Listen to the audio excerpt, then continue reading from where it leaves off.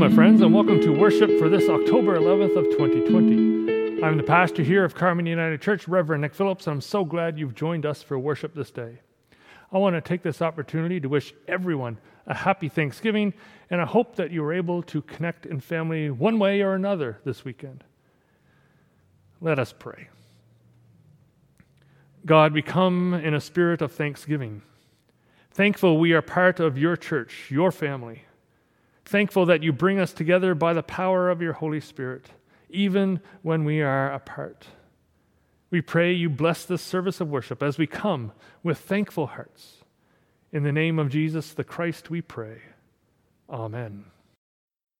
Our scripture reading for this Thanksgiving Sunday is 2 Corinthians 9, verses 6 to 15, where it says, Paul writes, "The point is this, whoever sows sparingly will also reap sparingly. And whoever sows bountifully will also reap bountifully. Each one must give as he has decided in his heart, not reluctantly or under compulsion, for God loves a cheerful giver. And God is able to make all grace abound to you, so that having all sufficiency in all things at all times, you may abound in every good work. As it is written, He has distributed freely. He has given to the poor. His righteousness endures forever. He who supplies seed to the sower and bread for food will supply and multiply your seed for sowing and increase the harvest of your righteousness. You will be enriched in every way to be generous in every way, which through us will produce thanksgiving to God. For the ministry of this service is not only supplying the needs of the saints, but also overflowing in many thanksgivings to God. By their approval of this service, they will glorify God because of your submission that comes from your confession of the gospel of Christ, and the generosity of your contribution for them and for all others, while they long for you and pray for you.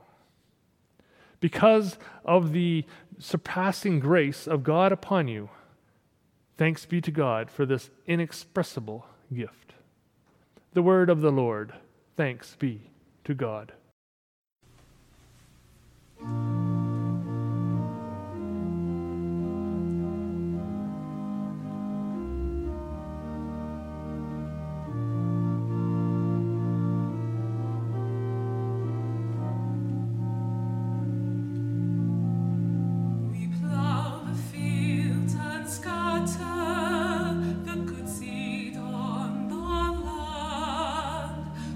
It is fed and watered by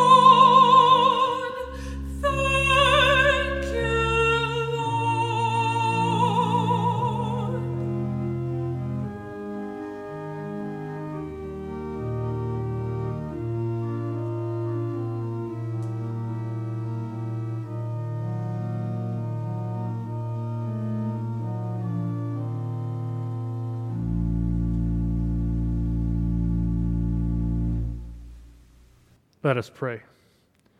Father God, as we gather around your word with hearts full of thanksgiving, we come before you seeking your word among us, your word with us, your word within us. May the words of my mouth and the meditation of all our hearts be acceptable in your sight, you who are our rock, our strength, and our Redeemer. Amen. This weekend is the time of year when we traditionally enjoy the bounty of the harvest. I know I'm going to be enjoying a couple of turkey dinners this weekend, and I will most certainly enjoy the sandwiches that will make up the rest of the week for most of my meals.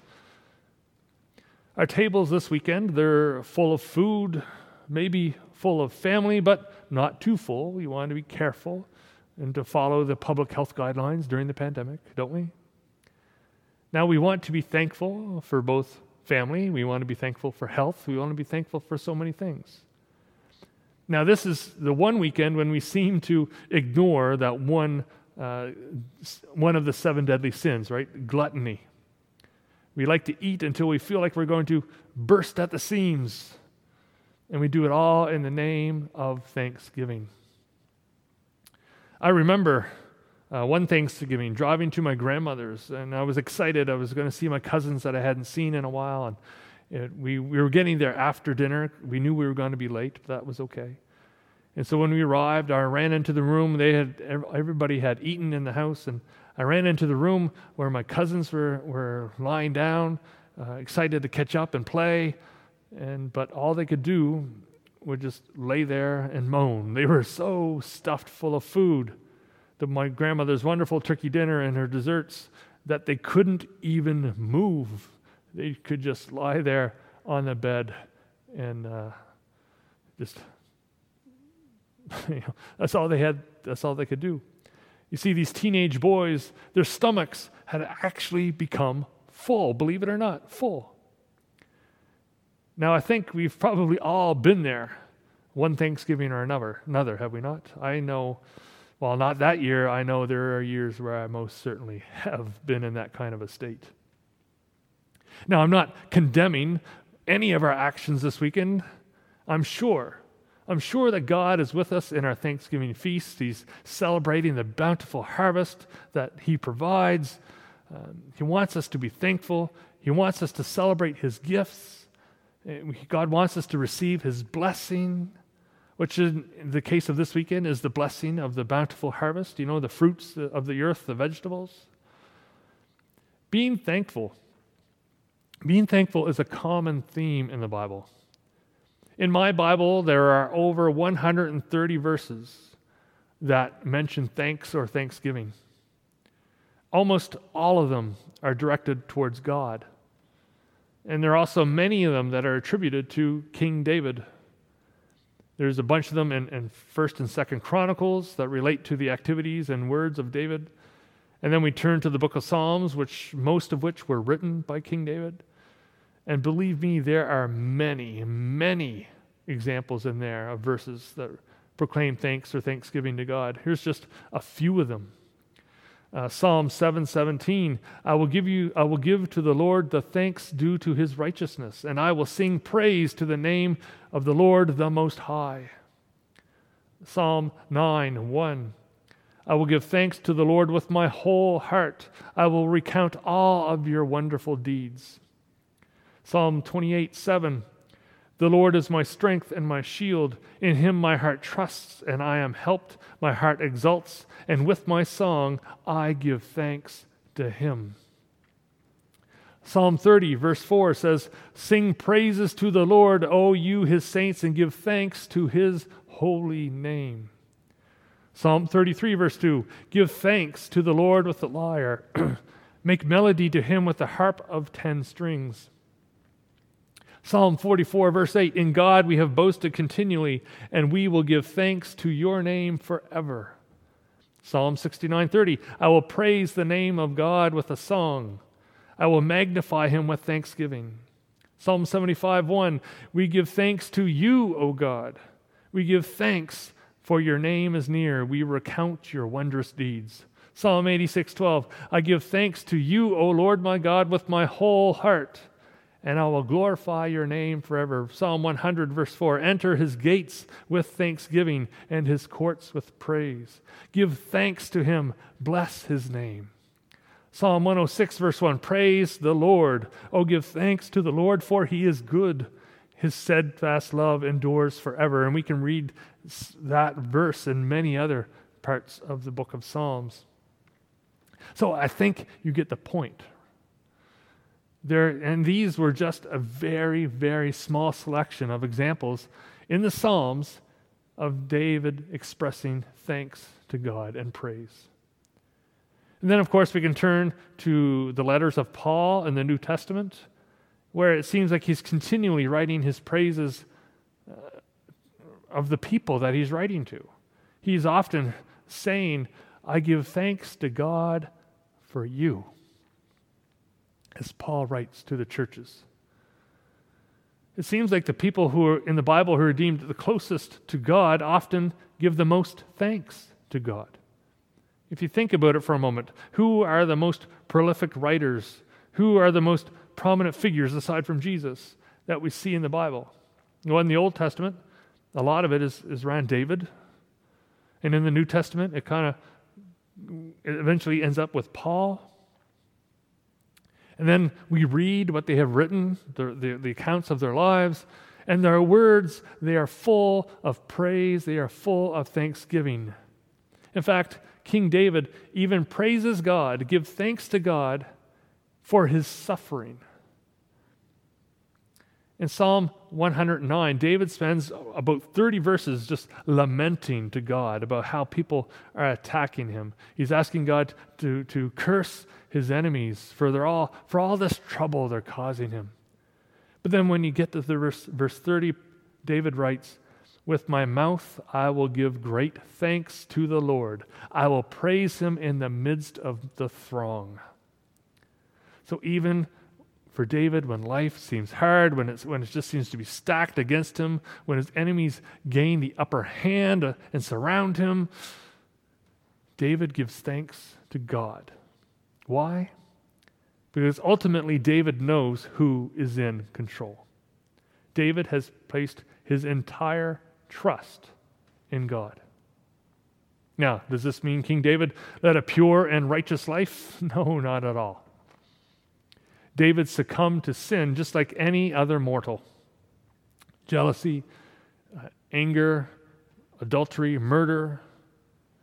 Yet how is David described? In Acts 13, verses 21 and 22, it says, then they asked for a king, and God gave them Saul, the son of Kish, a man of the tribe of Benjamin, for 40 years. And when God had removed him, he raised up David to be their king, of whom he testified and said, I have found in David, the son of Jesse, a man after my heart, who will do all my will. So, a sinner is a man after God's own heart? Believe it or not, yes. David acknowledges his sins when the Lord confronts him about it. And David confessed before the Lord, and the Lord forgave him. So when David was confronted, he didn't try to pass blame on to someone else. He didn't deny his wrongdoings. He didn't come up with excuses. The only words out of his mouth were, I have sinned against the Lord. That's all he said. I have sinned against the Lord. And the Lord forgave him. So then David continued, or maybe more accurately, he returned to his life of praise and thanksgiving now that the sin was left behind. And he remained faithful to God. And he became a most important figure in our Bible. And one day, born into his family line was the Messiah. The Messiah for the entire world, Jesus the Christ, came from the family of David. All of this brings me to 2 Corinthians 9. This passage I read earlier has the heading, The Cheerful Giver. It begins with Paul saying, the point is this, which should then automatically cause us to ask the question, well, the point of what? And so Paul, when we back up a few verses, Paul we can see what Paul is addressing. Paul has been applauding the church in Corinth for their zeal and the way they're inspiring the churches that are in the cities surrounding them. Paul is planning to come visit them. But first, he's sending some people to help them get ready, probably the people who are carrying this letter, to help them prepare for his visit. You see, Paul is coming to visit, but he's going to bring some other people with him. He's bringing them so that they can learn about the church, how they can see what it is they've been up to, what God's been up to, and all of this in the city of Corinth. Paul's been talking about their zeal, their passion for Jesus. He's been talking up their generosity. So he is essentially saying, before we get to our passage today, he says, I hope you're ready to show it. I hope they will see just how passionate, how generous you are when it comes to the offering. Paul goes on, as we get to our reading today, Paul compares the gift of giving to the harvest. If someone sows sparingly, they will reap sparingly. But if they sow bountifully, they will reap bountifully. So if a farmer just goes out and chucks a couple of seeds into the field and walks off and let them do whatever they will do, will that farmer have enough food to feed his family for the cold winter? No, probably not. But if the farmer carefully plants the seeds in the field, if he watches over the fields, if he takes care of the field, he watches the health of the plants, he chases away the crows, then when it comes to harvest time, what will he end up with? If everything goes well, he'll have enough food for his family for the winter, and maybe even a little bit left over to sell off maybe to his neighbors, to give to someone in need. Paul uses this example of the farmer and the seeds and the sowing and the reaping to look at the heart of those who claim to be followers of Jesus. He says each Christian must give according to how committed you are in your relationship with Jesus. You shouldn't need to be guilted into giving generously. If you are truly thankful for what God has given you, if you're truly thankful for His presence in your life, then it should be shown in how you live and in how you give. God is the farmer, right? He's the one who sows these seeds of love, these seeds of faith into our hearts. Why does He do this? Well, Paul says, to increase the harvest of your righteousness, through which he says we will be enriched in every way to be generous. We will be enriched in every way to be generous in every way, which through us will produce thanksgiving to God. That's what Paul says. God will return our generosity of blessing as a blessing if our generosity is a reflection of our relationship and commitment to be followers of Jesus. And if this is true, God will bless us and our ministry, our work. If we take the seeds God has planted in us, if we care for them, if we protect them, if we give them the best possible environment we can in order for them to grow and flourish into a bountiful harvest, God will bless us.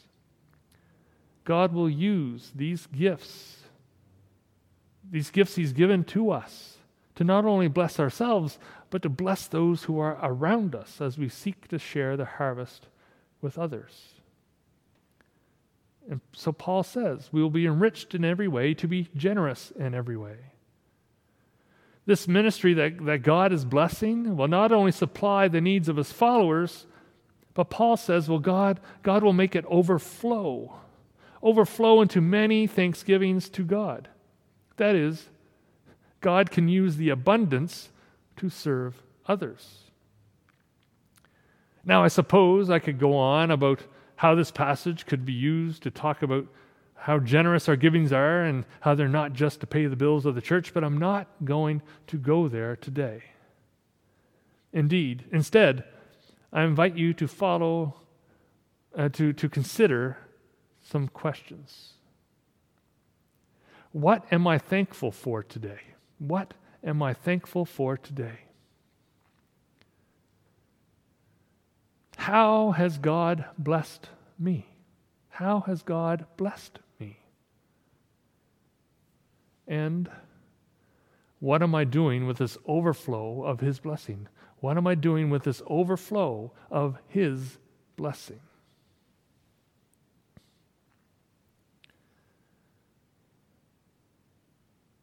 If we sow sparingly, we reap sparingly. If we sow generously, we reap generously. When we think about our relationship with Jesus, how has it impacted our lives? What are the results? What are the fruits of this relationship? If we sow sparingly, we reap sparingly. If we sow generously, we reap generously. I don't think there's any question about how much Jesus sowed in His life on earth.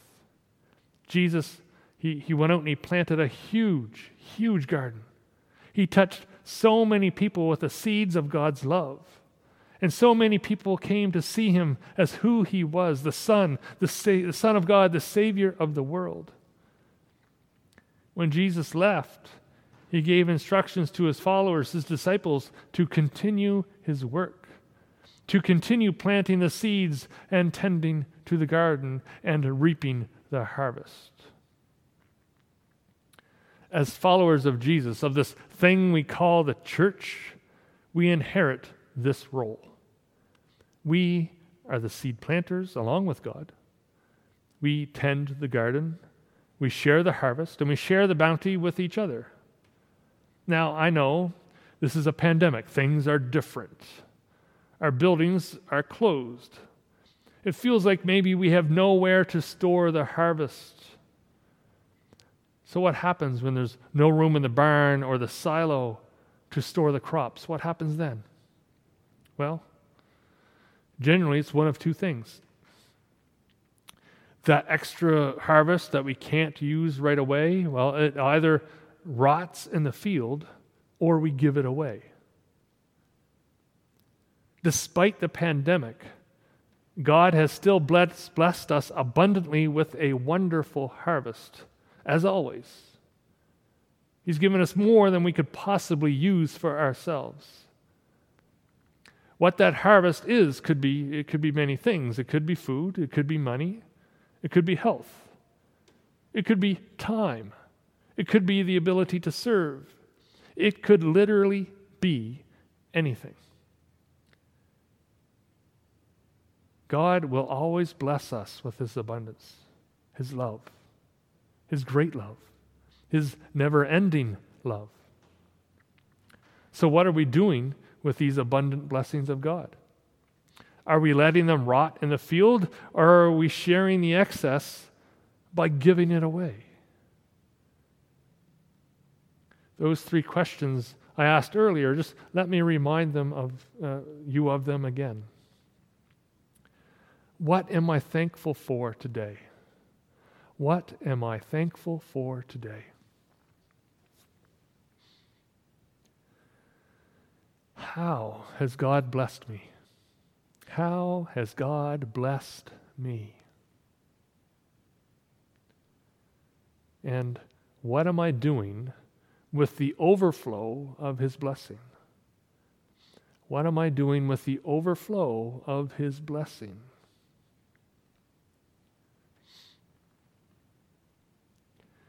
In this season of Thanksgiving, as we reflect generally on the blessings of God in our lives, how God is calling us to bless others with the abundance, how are we doing it? How are we using the harvest to bless those around us?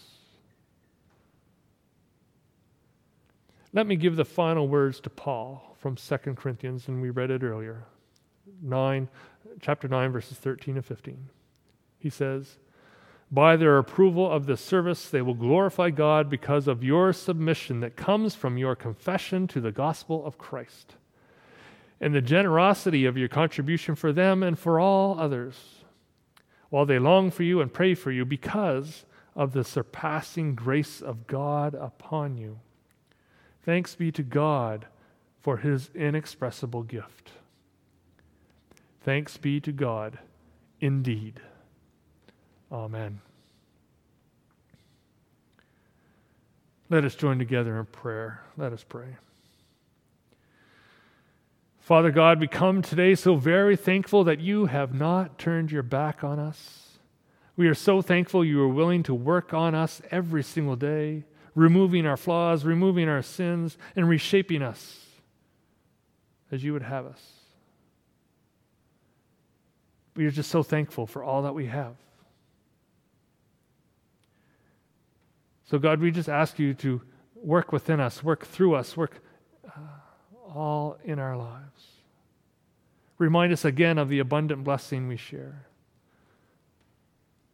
Show us the bountiful harvest that is before us, whatever it may be. And let us give thanks. God, as we pray and give thanks for the blessings in our lives, we pray for those who are struggling right now, this weekend. We pray for those who are hungry, who do not have a feast on their table. We pray for those who are lonely, who do not get to share with family this week. We pray for those who are cold, who have nowhere warm to be. We pray for those who mourn, who are looking at an empty chair at their table. Lord, we pray for these and so many others this weekend, where it's maybe a little harder to find things to be thankful for. And Lord, we pray your blessing upon them. We pray your presence among them, that your Spirit be with them. And Lord, we also pray for those who are running for office, in particular here in Nova Scotia, as we're entering the last week before the election. God, may you bless the work that they do. May you bless their voices, their positions, their plans. And may you direct us as voters as to who we need to vote for. Lord, just in the end, after Saturday night, when it is declared who the winners are, Lord, bless the work that they will undertake in the coming years. May they come together in unity for what is best for what Jesus would call the least of these in our community. And may your work be done here on earth as it is in heaven. Yes, even through our politicians. Lord, we lift up all these prayers to you as there are so many things on our heart today that we want to pray for. And we will offer those prayers to you now and in our prayer times later, or we just offer them to you continually, that you may bless those we pray for. We lift all these prayers up to you in the name of Jesus Christ, our Lord and our Savior, the one who taught us to pray, Our Father, who art in heaven, hallowed be thy name. Thy kingdom come, thy will be done on earth as it is in heaven. Give us this day our daily bread, and forgive us our trespasses as we forgive those who trespass against us. And lead us not into temptation, but deliver us from evil. For thine is the kingdom, the power, and the glory, forever and ever. Amen. Thank you for listening to Be Still and Know, a ministry of Carmen United Church in Sydney Mines. To learn more about our ministry, please visit our website, www.carmenunited.ca. May God bless you this day.